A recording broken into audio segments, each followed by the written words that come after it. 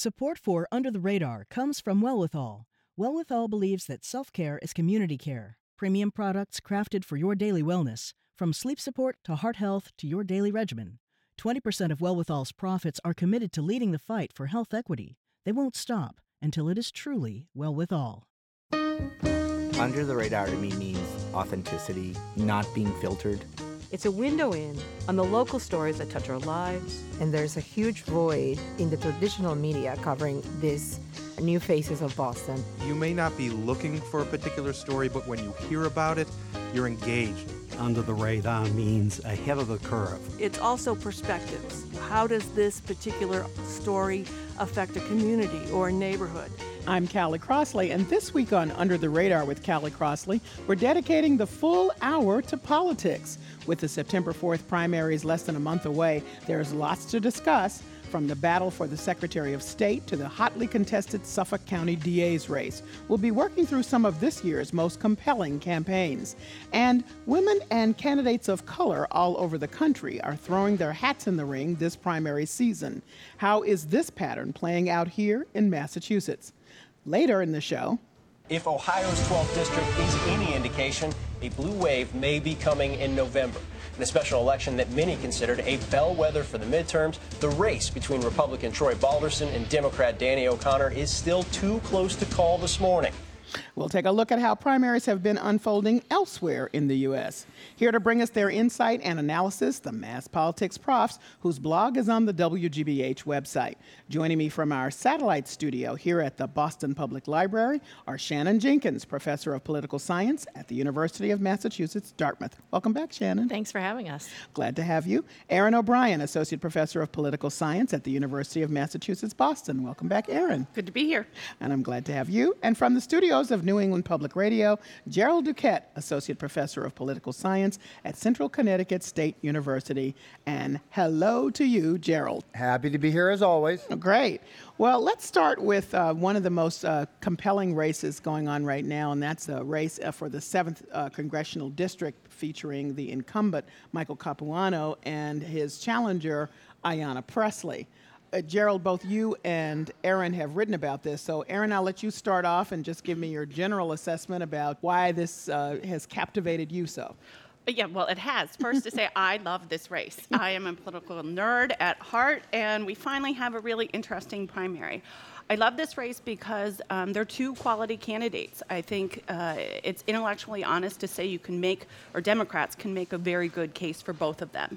And so in that context, I think the why Ayanna Pressley, I'm most interested in her running because of what it potentially does to the Democratic Party in Massachusetts. The Democratic Party in Massachusetts has controlled the legislature since 1959 and has been incredibly slow, one might say abhorrent, at electing individuals of color and especially women of color.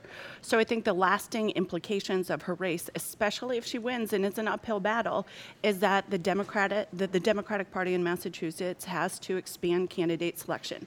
If she beats a very popular Mike Capuano, who's a good progressive and is able to do so, I think a lot of individuals who have been held back by the Democratic Party as an institution will consider running. Let's take a listen to this. Is City Councilor Ayanna Pressley announcing her bid for the Massachusetts 7th congressional seat earlier this year, and she makes a point, Erin, that you make. I've been called a traitor for challenging an incumbent. So simply, this isn't the way things are done here in Massachusetts. Now, I just wanted to play that because part of what you wrote about was that, whoa, this is, nobody does this. Mm-hmm. Yeah. It's bold. And, in that piece you're referencing, I say it's bold to run against an incumbent. It's bold to do so as a woman in Massachusetts when we are middle to back of the pack for electing women. And it's really, really bold to do so as a woman of color when Massachusetts hasn't been favorable to those candidacies. So I think many individuals who have problems with the Democratic Party nationally or problems with the Democratic Party in the state should look favorably on her running regardless of who you're supporting. Gerald, I'm going to have you weigh in because you've written a bit about this race as well. And how do you see it? Well, first of all, I agree with everything my esteemed colleague has just said. Smart man. The thing, yes, of course. The interesting element of the race to me, of course, is how her race is different or similar from other insurgencies in and out of the state. But to my mind, one of the reasons why I agree with Shannon that the Democrats can make a good with case Aaron, for both. But go ahead. Oh, sorry. Yeah.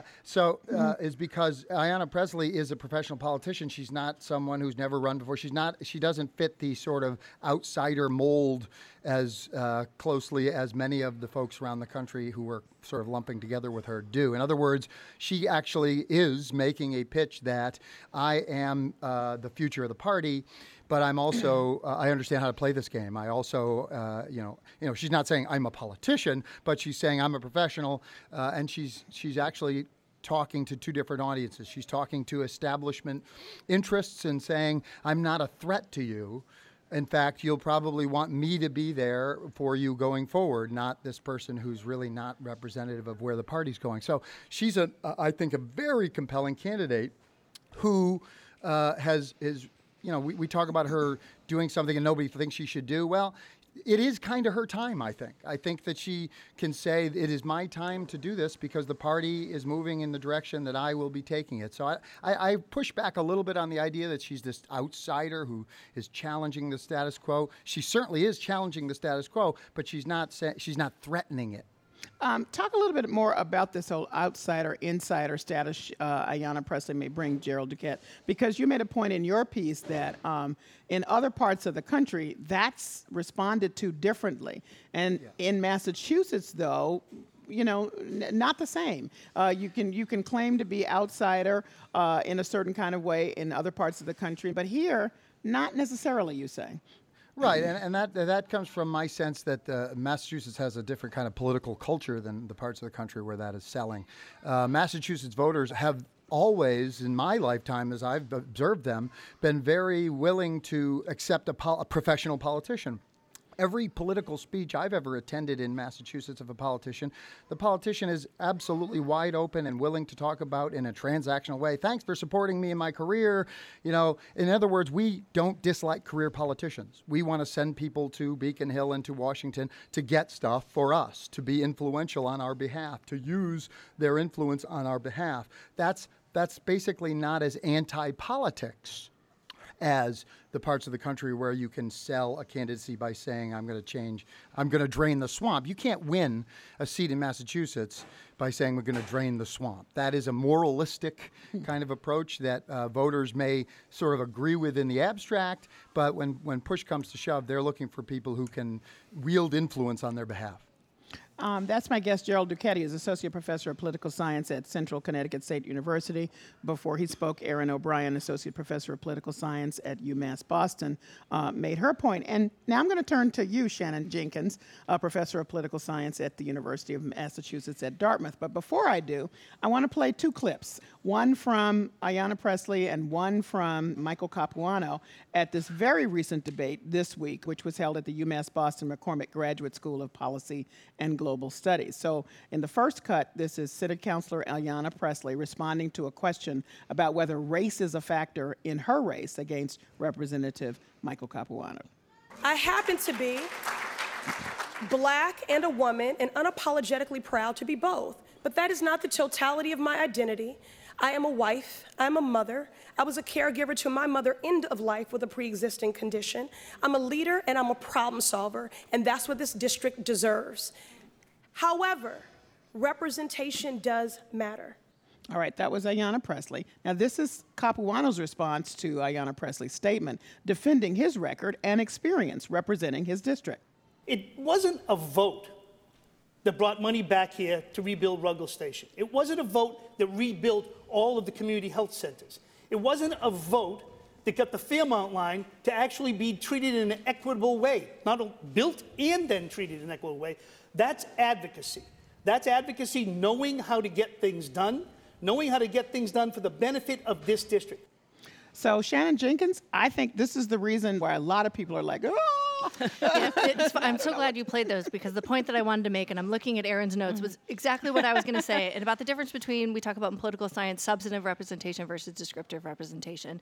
And from a substantive sense, that means sort of what you do in the legislature and the policies that you produce. There's some differences between men and women, but men can act and white people can act to produce substantive representation for the interest of women of color, LGBTQ people. But the research also really talks about the importance of descriptive representation, and particularly what it means for voters and the public to see a government that looks like them, right? We haven't had that here in Massachusetts for so many people.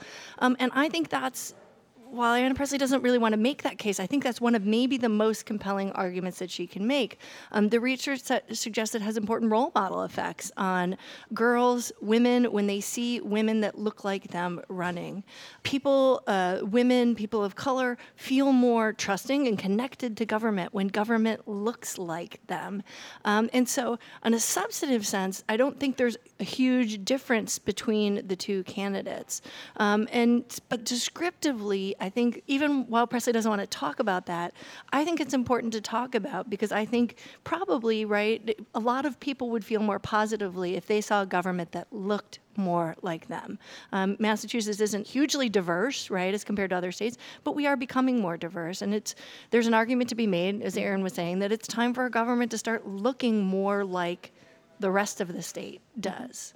On the other hand, there are a lot of people who feel like, wow, Capuano did what he said he was going to do, continues to be consistent voice, also has a lot of endorsements by people that should be persuasive to some voters. He's got, first of all, Congressman John Lewis, who everybody knows with a storied civil rights history. He's got Marty Walsh here in town. So he's got Deval Patrick. And Deval Patrick, the former governor, some big hitters in his corner. On Ayanna's side, she's got Maura Healey. That was a huge deal for her, and some other smaller endorsements.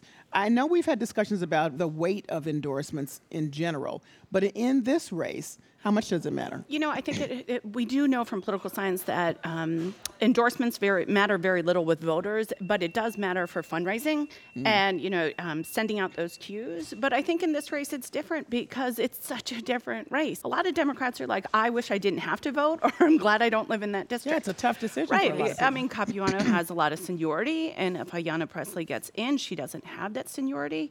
But which, by the way, is a big thing. It is a huge thing. Yeah, okay. And in terms of, bringing back material goodies to the district, she's going to have a harder time. That's just because she would be new, not because she's a more or less effective politician.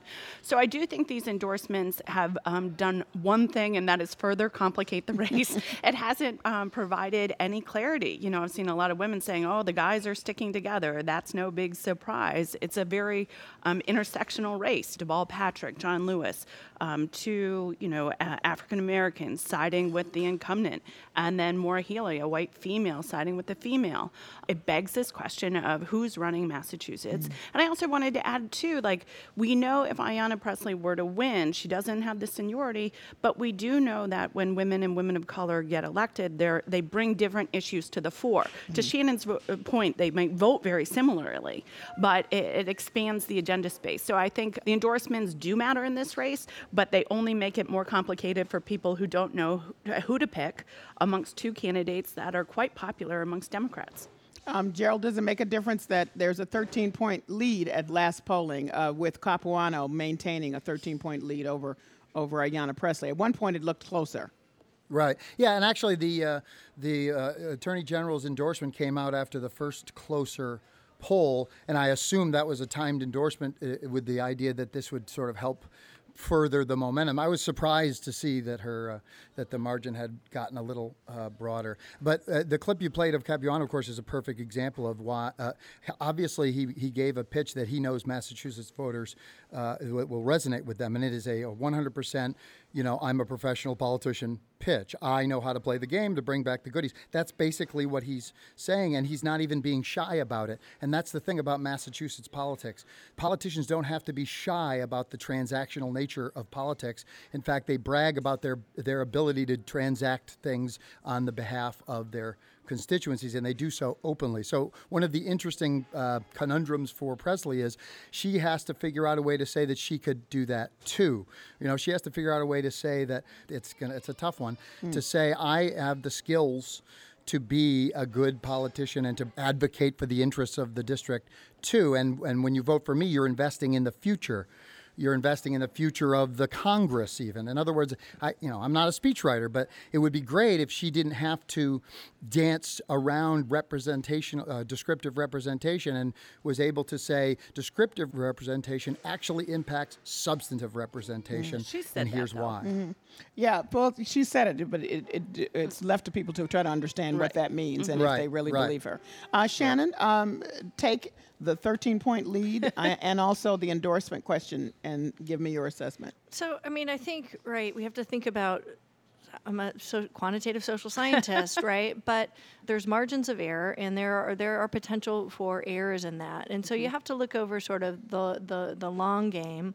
Maybe the gap is widening. Maybe the numbers are a little off.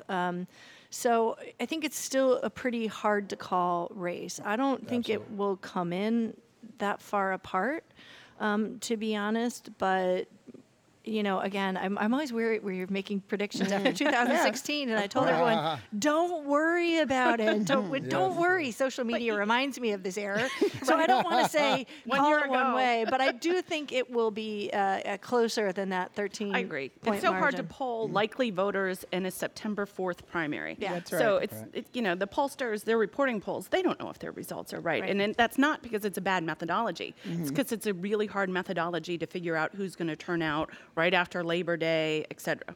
All right. Well, look, given the difference between these candidates, if it wasn't closer, that would be shocking to me. We have two candidates in that debate that are presenting really strong cases for themselves. This is nothing like, sort of the David and Goliath in the way it is in other parts of the country. She is someone who is much more capable and has the much better resume when it comes to being able to claim I can play this game with the big boys. So to me, if she does lose this by a wide margin, the things that would potentially tell us would be pretty frightening. all right. Well, everybody will have one more opportunity to hear the two of them. Well, perhaps other local opportunities, smaller opportunities, but certainly from WGBH on television next Wednesday, the 15th. Jim Braude of Greater Boston is conducting a debate with both Ayanna Pressley and Michael Capuano. And so for people who are still pondering, that will be a good conversation for them to hear and see. Let's move on because there are a couple of other races, and we've mentioned the whole trend of black women and women running across the country. But Gerald, you pointed out, you took a look at the race with Richard Neal and Tihara Amatul Wadud, and noted that was very different from the race that we've just discussed between Ayanna Pressley and Michael Capuano. And before you say anything, let me just remind people, if you're just tuning in, this is Under the Radar with Callie Crossley. I'm Callie Crossley, and here with me are three of the Mass Politics profs: Shannon Jenkins of UMass Dartmouth, Aaron O'Brien of UMass Boston, and Gerald Duquette of Central Connecticut State University, whom I'm going to turn to in a minute.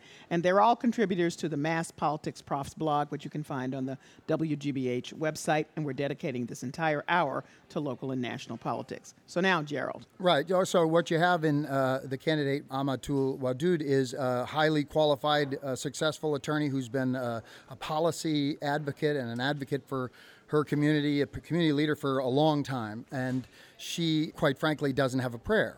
And part of the reason she doesn't have a prayer is that she really is the stereotypical left-wing insurgent. And she is running, politicians are corrupt and we need to clean up politics and we need people who won't take corporate money and I will be that person, on top of a very specific policy message. So unfortunately, she's doing two things that voters in general, but certainly Massachusetts voters aren't well attuned to. Well, wait a minute. Why it worked for Alexandria Ocasio-Cortez? Why won't it work for her? Because that's New York and this is Massachusetts.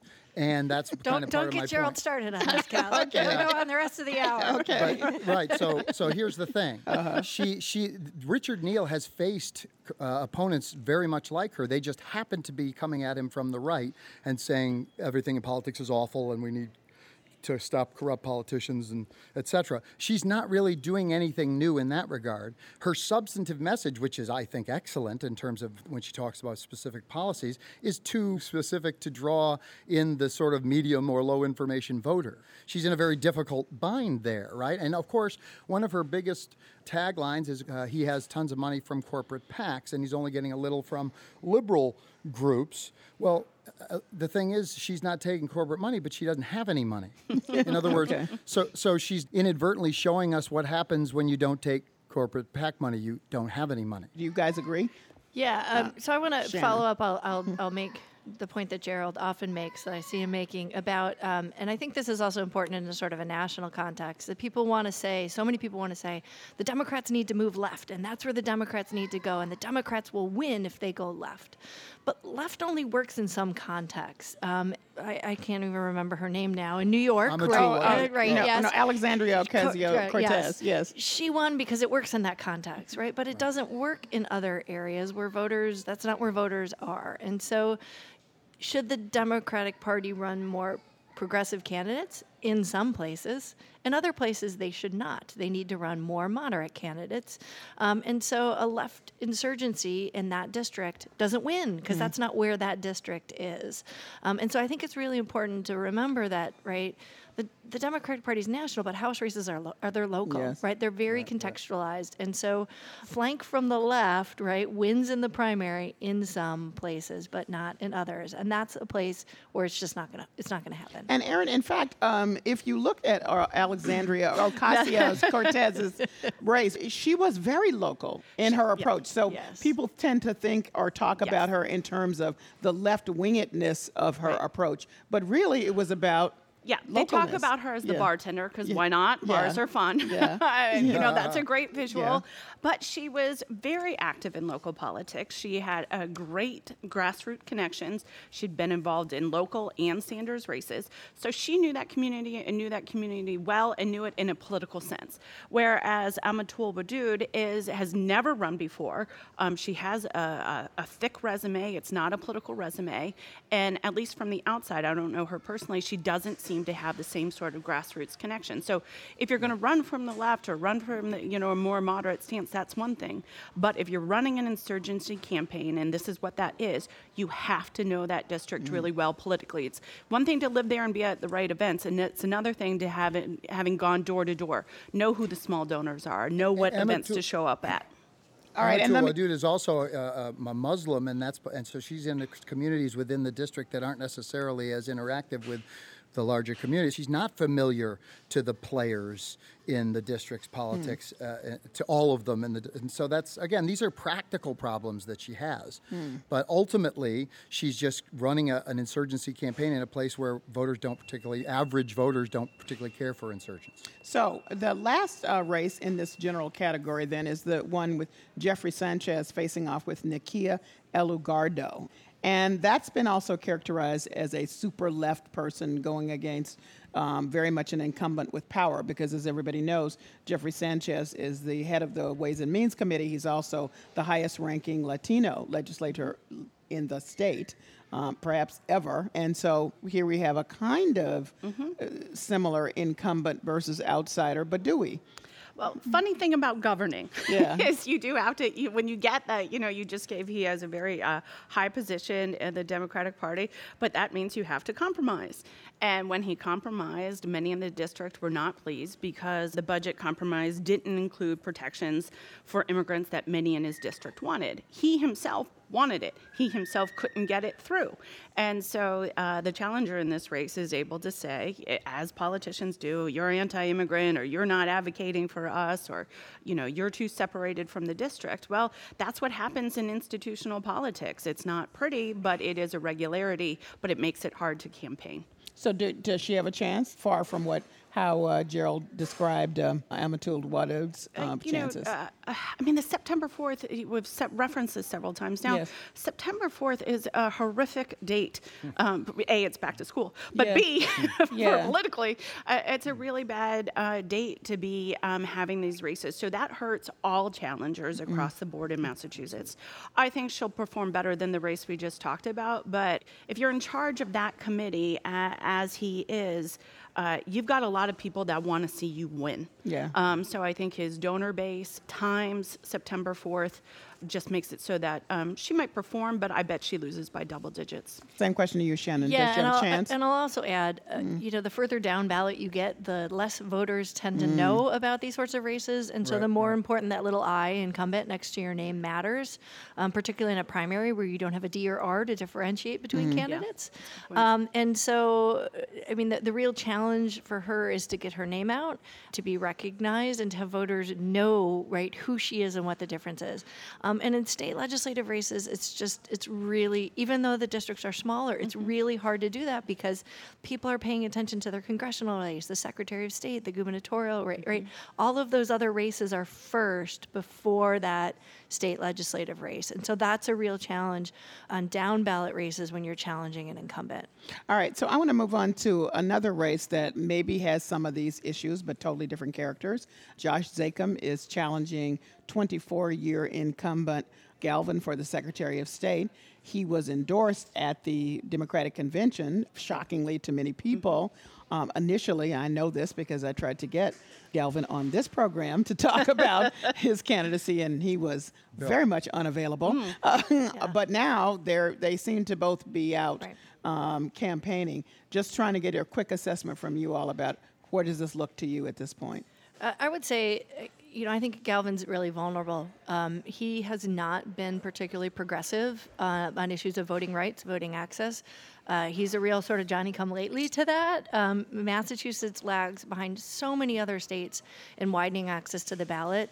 In a Democratic state, I just find that hard to believe. And so I think Zakim has a real message that will resonate with Democratic voters. And so that's probably why Galvin is now all of a sudden willing to come on your show, because before... not my show. He's just talking in general. Okay. So, I mean, generally speaking, if you're an incumbent, you have the incumbency advantage, you don't want to say much. You don't want to mess it up. And you only have to start doing stuff when you're worried and you have a serious challenge. And I think he really does. And regardless of who wins the primary, you can see Galvin starting to take some action on opening up, automatic voter registration and things like that, early voting. And so I think no matter who wins, it's going to be good for the residents of the state of Massachusetts that we're going to start seeing some more progressive ballot access laws and practices in the state, which is good. That's Shannon Jenkins of UMass Dartmouth. Gerald Duquette, do you agree? I do agree. I really agree that he's getting pressured on policy from the left from an energetic young campaigner. But there's another angle to this that I have been privy to, having talked to a lot of politicians in the state. A lot of politicians who would never say this out loud say, Galvin has been around for 25 years, but he doesn't do favors very well. In other words, he's actually allowed his quid pro quo, the old school politics. He hasn't been quite as attentive to the interests of his fellow politicians in the state. And so in addition to having a problem with policy that might cause average voters to wake up, there are a lot of established politicians who have already endorsed his opponent in a way that should be surprising to folks. And there are even those who haven't endorsed anybody or have endorsed him who aren't that thrilled with his, sort of behind-the-scenes political partnerships. Interesting. Erin O'Brien. This one's personal. Most of my research is on race and voter access. And Massachusetts, to Shannon's point, we're back of the pack. We're with states you don't want to run with when it comes to voter access. We don't have same-day registration. We're not having early voting and the midterms. And Galvin's been there for like 24 years. He is an arm of the status quo. I actually thought Gerald was going to say something different, that existing politicians don't want to make it easier to vote because it rocks their vote. And so Galvin has very much been an arm of that. So I think, anytime there's a race, you pick someone's record apart, and sometimes you offer unfair critiques. As an empirical matter, Josh Zakim's critiques of Galvin are very merited. Massachusetts has been incredibly slow to expand access to a legal ballot, and Galvin's been someone standing in that way. And so I find if you're someone who wants it to make it easier for people to cast a legal ballot, then Josh Zakim's your guy, and that's why some in the Democratic Party have abandoned him, even though inside they might be a little nervous. I've been on a panel with a state senator who will remain nameless. It says, I don't want to make these changes because I know how to win in my district right now. And so we've been talking a lot about insurgent candidates. I think this is more of an insurgent policy position. I'm really embarrassed of the way that we vote in Massachusetts, just how hard we make it. 30 days before you have to be registered, all this ridiculousness. Galvin picked September 4th. So just as a matter of access to the ballot, Josh Zakim is making very meritorious critiques to my mind. And just I would point out that if people don't understand the power of the Secretary of State, it was Galvin that got to pick the date of the primary, September the 4th. So you can do that. Yes. If you're just tuning in, this is Under the Radar with Callie Crossley. I'm Callie Crossley, and I'm here with three of the contributors to the Mass Politics Profs blog: Shannon Jenkins of UMass Dartmouth, Aaron O'Brien of UMass Boston, and Gerald Duquette of Central Connecticut State University. And we're dedicating the entire hour to local and national politics. Just one little addendum. There is an automatic voter registration bill that Galvin came to support late in the process that is on Charlie Baker's desk, the governor. As of this taping, he's expected to sign it, we think, but it's one of those bills that are awaiting his signature, so it's unclear at this point. And it would be a big step forward. It would be, Massachusetts would move up those rankings very dramatically if that bill passes. It's a good bill. All right, let's turn our attention to the Suffolk County DA's race, which has gotten quite a bit of heat and attention. This is the race that, again, was held by a long-term incumbent, Dan Conley, and he stepped aside of someone who has worked very closely with him and considered as heir apparent, even if that has not been stated overtly, is Greg Henning, who's one of the candidates. But then there are several other candidates. Most of them are black and progressive. Greg Henning is not black. I'm not saying, but he can describe himself as he wants, but then he's progressive. It's become very intense. One of the first things that I wanted to discuss is because there are these candidates of colors, several of them, there was an attempt by former State Senator Diane Wilkerson to see if she could, from a political standpoint, get folks to coalesce around one candidate. In her estimation, it would be a way of having a stronger position to win the race. Solidly rejected, and a lot of people upset about it, in fact. Just wanted to get your take on that. I'll start with you, Gerald. I think that it's a very classic sort of dilemma in terms of internally in the Democratic Party, which we're seeing played out, is there are those who would like to have a chance to win, and they don't have the organization. So they are naturally going to see that those with the organization must be somehow, doing something undemocratic. In other words, it's sort of it's a dilemma because you can't really be successful in politics without good organization. Good organization doesn't just crop up organically. It has to be developed and worked, and it takes time. And you know what? That means that the people who have good organization are not necessarily going to be, the populist or the insurgent type, right? So you've got this problem of insurgents wanting to have an open process, and people who've been in the process for a long time understanding that an open process doesn't actually produce viable nominees. And so it's a dilemma, right? These are both sides have something positive or something reasonable to say, but they really do have to get, in some respect, on the same page. The question is, can the insurgents somehow negotiate a piece of the pie and come together with the establishment folks, if you will, to present a united front? So, Aaron O'Brien, is it a good idea in your political science book of victories? Does it work? Does it work when there are efforts like this to get a coalition behind one candidate? The cruel irony is, yes, Wilkerson's advice is the right advice, but who wants to drop out? It's like, not to mitigate the real concerns of this race. It's like when you're in high school and three girls like the same guy. You're like, you two should drop out, so I have him. Okay. I was going to use that example, by the way. Yeah, right. Okay. But it is the case. But yes, strategically, she's right. Strategic voting. If you want to see a candidate of color in there, especially in the DA. Sentencing reform. There's so many reforms that communities of color in particular are disproportionately affected by. But if you're one of those 3 or 4 candidates and you're told to drop out, you're like, forget it. It's the right advice, but it's incredibly hard to implement because no one owns that seat. You've got people behind you that very much believe in you. And I also think it unfairly says, all candidates, again, I think it's the right strategic advice, but not all candidates of color have the exact same positions. Mm-hmm. And so it becomes, you're not a token, but you're all interchangeable. And I know that's not what she means. Right. But if you want that person in, so it's a real difficult rub to get that through.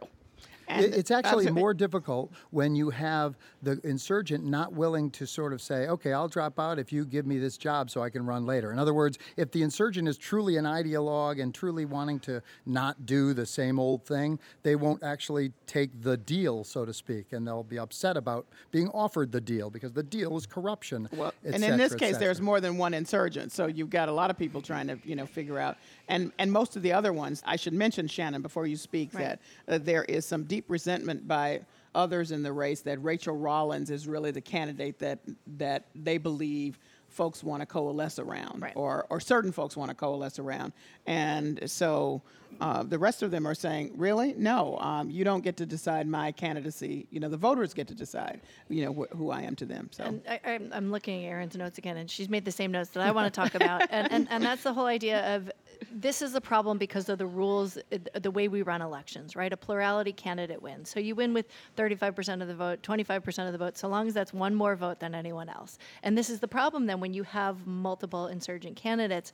And I think we're going to talk about this maybe later, but this is the problem that's happened in California with what they call it the top two or the jungle primary. A better example, I think we would all agree as political scientists, is our neighbor to the north, which is Maine, which has implemented ranked choice voting.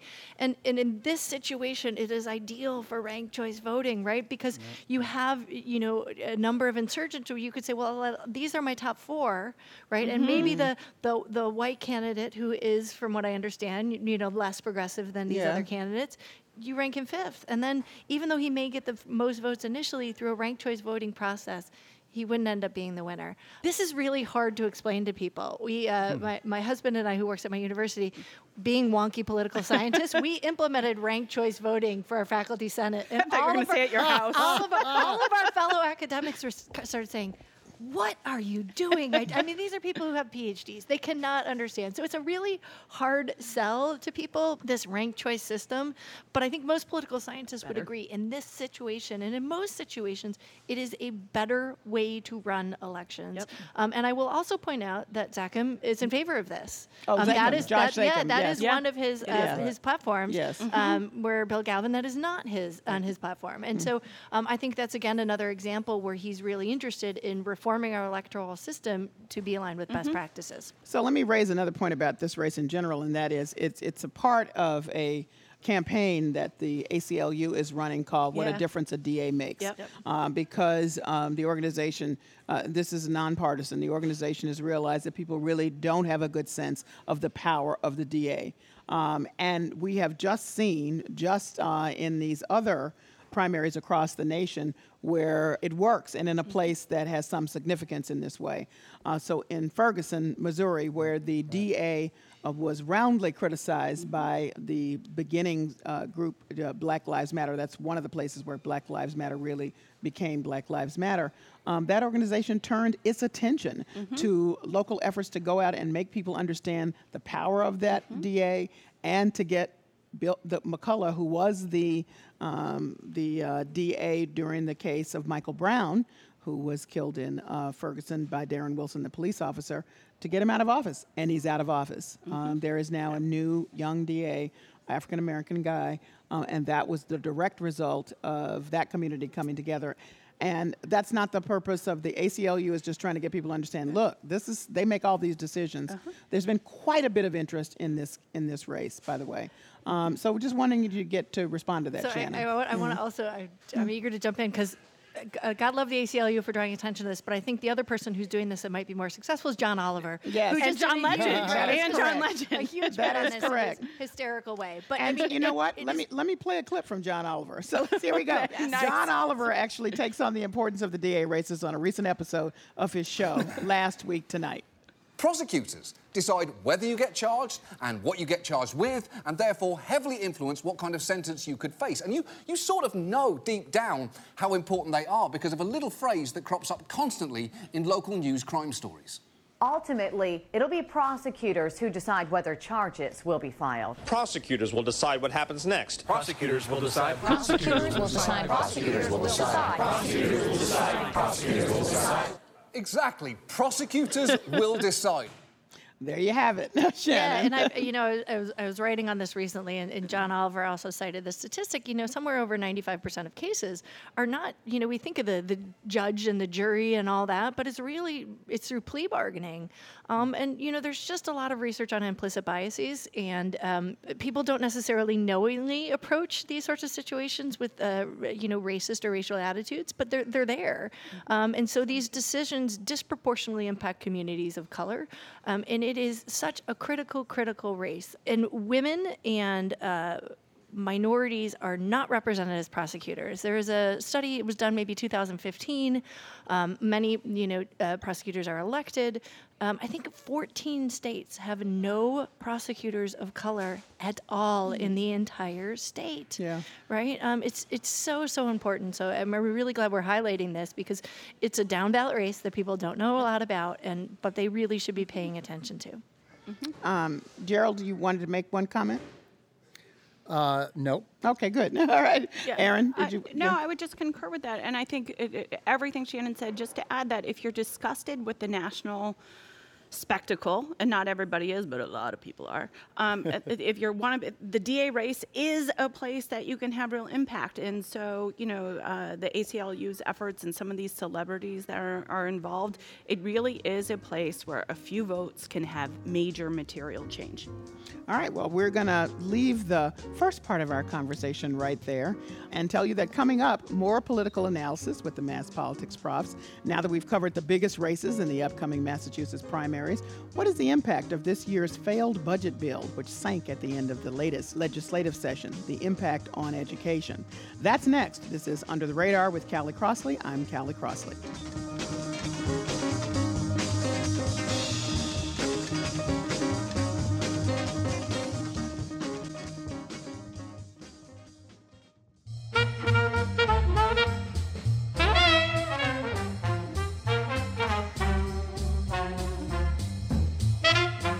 I'm Callie Crossley, and this is Under the Radar with Callie Crossley. This week, we're dedicating our whole show to local and national politics. 3 of the Mass Politics Profs are here to give us their insight and analysis. I'm here at the Boston Public Library, the WGBH Satellite Studio, with Shannon Jenkins, Professor of Political Science at the University of Massachusetts, Dartmouth, Aaron O'Brien, Associate Professor of Political Science at the University of Massachusetts, Boston, and joining me from the studios of New England Public Radio, Gerald Duquette, Associate Professor of Political Science at Central Connecticut State University.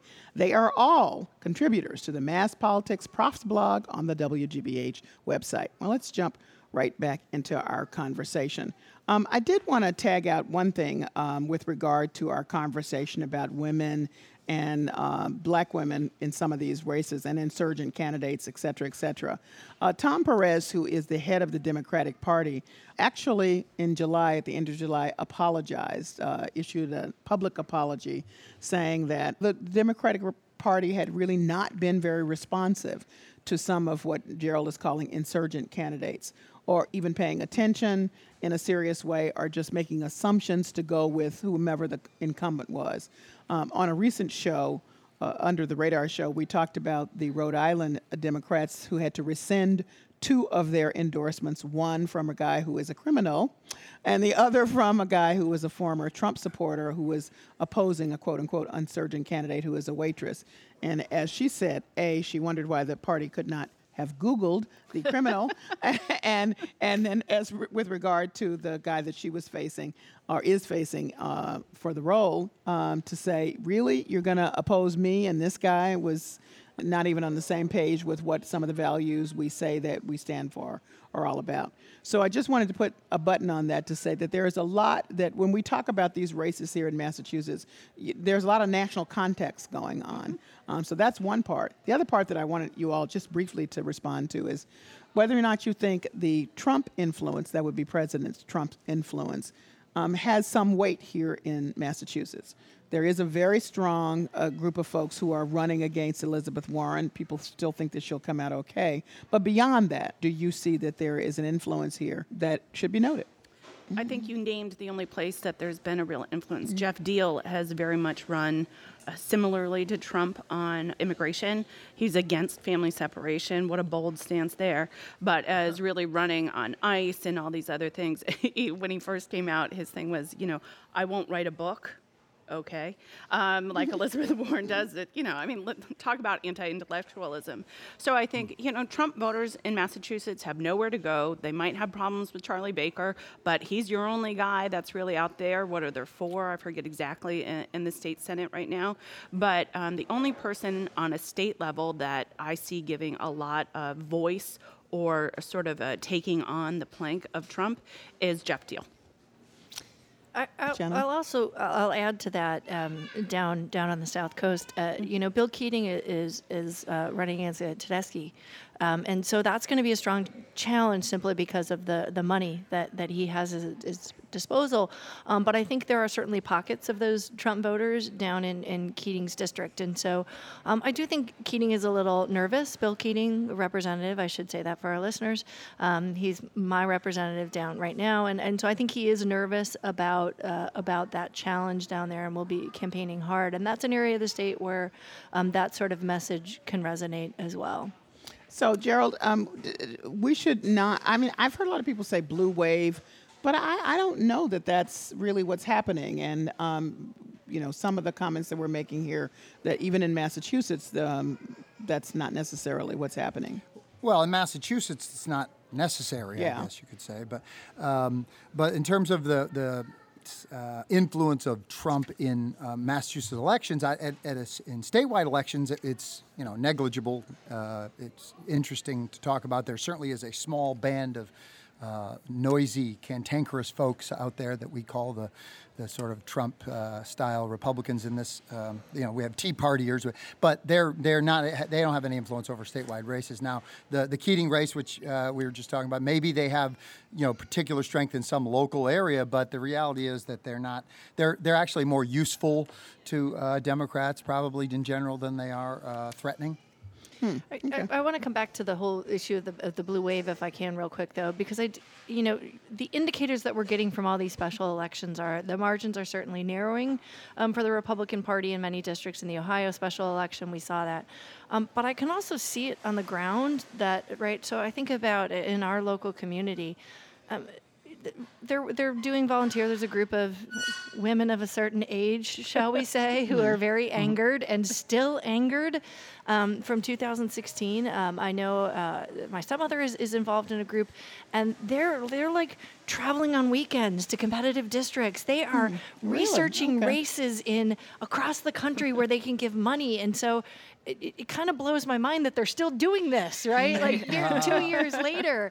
And so I don't want to say that it's a for sure thing, but I do think there's lots of signs that there are groups of voters who are very angry right now, and they are working in ways that they hadn't in the past. So I do think it will be a good election for the Democrats nationwide. I don't think, to Gerald's point, 10 points, 5 points, it doesn't really matter in Massachusetts because we tend to elect Democrats anyways.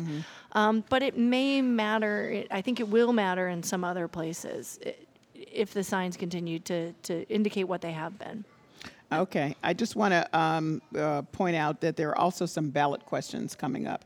And that's further on down, but just so people understand, the number one ballot question has to do with the whether or not there should be a limit on the number of nurses assigned to certain levels of care. That's been widely discussed. I certainly had an hour discussion on our show, so people can listen to that. But that's getting a lot of attention, and also. The question number 2 is about whether people want to establish a commission to look into the impact of political spending in Massachusetts and recommendations on political amendments to the U.S. Constitution. And the third question is the option to repeal the transgender public accommodations law that Governor Charlie Baker signed in 2016. I'm mentioning those because just like this September 4th primary, not a lot of attention, except maybe for the nurses one. And it's coming up, and people need to be getting ready to pay attention to it. So moving on to another local issue. Now, Aaron, you pointed this out. The study that the Boston Globe reported on about increased segregation in the Boston public school system, except as I see it, and as you pointed out, this is a state legislature issue because there was no, or some say not enough funding. First, let's hear from Jessica Tang, the head of the Boston Teachers Union on Greater Boston. Tuesday, she appeared talking about this with Jim Browdy. The conversation was about this new report by the Boston Globe and the racial makeup of Boston public schools. This is Jessica Tang, the head of the Boston Teachers Union. I think that when you're in a school that's been systematically under-resourced and under-invested in, and we've had opportunities at the state legislature, for example, in this past session, to actually change the funding formula. It hasn't been changed in 25 years, or implement recommendations that were given 3 years ago and haven't, for example, increased the revenue in our schools that don't have a full-time nurse, don't have a social worker, guidance counselors, and staffing that we know students need, then you start to wonder, well, then who does care? There was just a big caca at the end here with the budget bill. It's the best way to put it. I know what you meant. And a lot of stuff just didn't get dealt with, and this is one of them. It seems as though it's going to have wider implications later. I mean, it's a really bad look. Beyond the obvious equity issues, the material messages sent to kids, and we know kids learn from a very early age by their surroundings what message is being sent to them in terms of funding and structural support and all that. Nationally, if you ask what's Massachusetts like, it's racist when it comes to busing, right, and sports. You know, those are two things you hear quite a bit. But I think what's going on here is I can't think of any politician in the state who's happy with what's going on in Boston City schools, that it's more segregated than it was 20 years ago. But there's a lack of political will here. Right. The busing narrative or events is telling. When you mess with kids in their schools, they tried to change, what was it, the hours a year or two ago, and people went nuts. And so you risk your political fortune if you really start if you start trying to make some improvements in the schools, improvements that some parents don't like. And so I just think this is a case of politicians looking out for number one more than looking out for the community. There's not a lot of courage in this debate right now. But they don't seem to get punished for it. No. So just to make that point. Well, and it goes, I mean, unfortunately, it goes back to who's more likely to vote. Those schools that are more resourced and have more family support also have, because of the way socioeconomic status is still the best predictor of who votes. If everyone voted in Massachusetts or if everyone voted in Boston, the schools would look different. Yeah, I would also say that socioeconomic status is one of the best predictors of a student's academic achievement. And so those two things are so highly correlated that's why that happens. And I also think in a certain sense, right, we talk about de jure segregation versus de facto segregation. And de jure segregation is established by law, right? Redlining, Jim Crow laws. And that's not easy, but it's easier to deal with because you repeal a law. The de facto segregation that sort of happens by fact or circumstance, right? It's much harder to deal with, and it takes a lot to deal with that, and there's not a lot of political will. I do think that quote mentions the foundation budget, and that is one way that the legislature could deal with it, but the way that they would have to deal with it is not to change the foundation budget, which is what they use to determine how to distribute state funds. If they do that and they keep funding the same, it's going to hurt wealthier communities. And so politicians don't want to do that because those people vote. So what you have to do in order to make this happen is to change the foundation budget and simultaneously increase by a lot spending on schools so that the foundation, that money from the revision, then funnels into the schools that need it most. That's hard. That's hard work, and I don't think voters necessarily reward hard work. And so that's sort of why we are where we are. We have a great school system in Massachusetts, but one of the largest racial gaps in achievement in the country.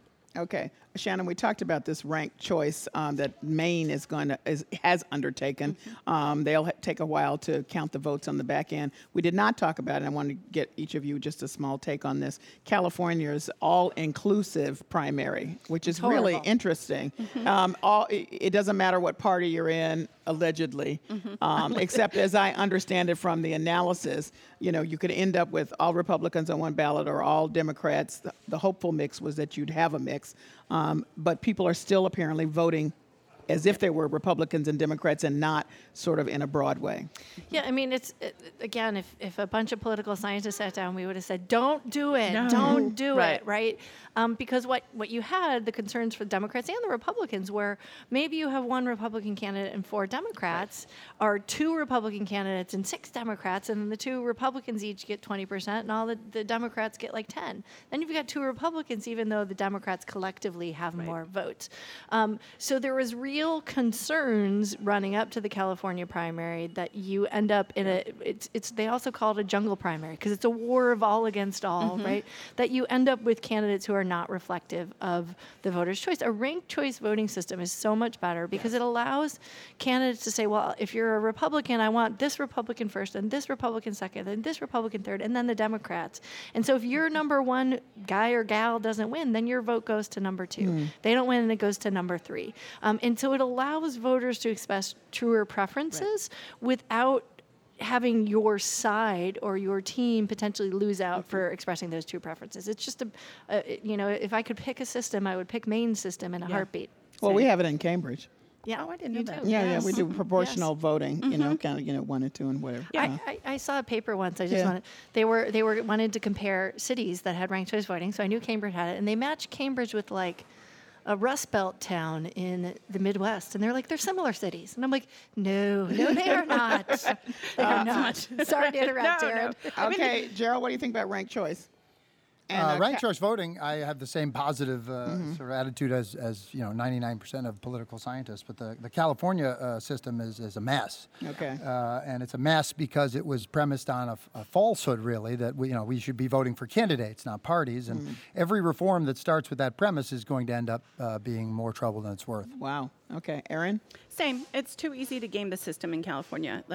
All you have to do is what Shannon said. 60% of the district can vote for Democrats, but if those 2 Republicans got 20%, it means that the 2 least popular candidates actually are who you get to choose from. So, but I do want to say at least I love that states and localities are playing around with some of these systems. Yeah, that one I think needs to be rejected. But things like ranked choice voting or automatic voter registration, there's a pretty universal dissatisfaction with the way we run elections. And so I'd much rather have one failed experiment if it means more experimentation, because we've got a lot of ways that allow us to vote better, that better map our true preferences that we utilize all too infrequently.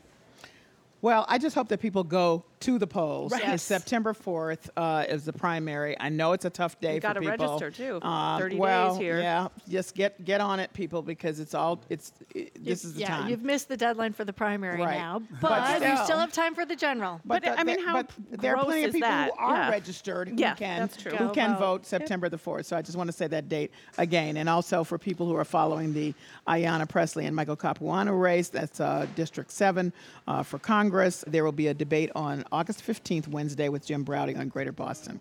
Thank you all for joining me. Thank you. It goes so quick. Always a vigorous and interesting conversation. Shannon Jenkins is Professor of Political Science at University of Massachusetts, Dartmouth. Erin O'Brien is Associate Professor of Political Science at the University of Massachusetts, Boston. And joining me from the studios of New England Public Radio, Gerald Duquette, Associate Professor of Political Science at Central Connecticut State University. You can find more from the Mass Politics Profs on their blog, which can be found on the WGBH website. That's it for this edition of Under the Radar with Callie Crossley. Join us next Sunday at 6 p.m.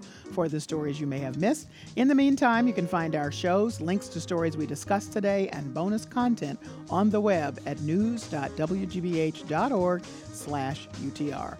Listen to our show on the WGBH app and take UTR with you. Subscribe to our podcast on iTunes. Be sure to connect with us on social media. Follow me on Twitter at Callie Crossley and like us at facebook.com/UnderTheRadarWGBH. Our engineer is Doug Sugarts. Francisca Monahan is our producer. Under the Radar is a production of WGBH.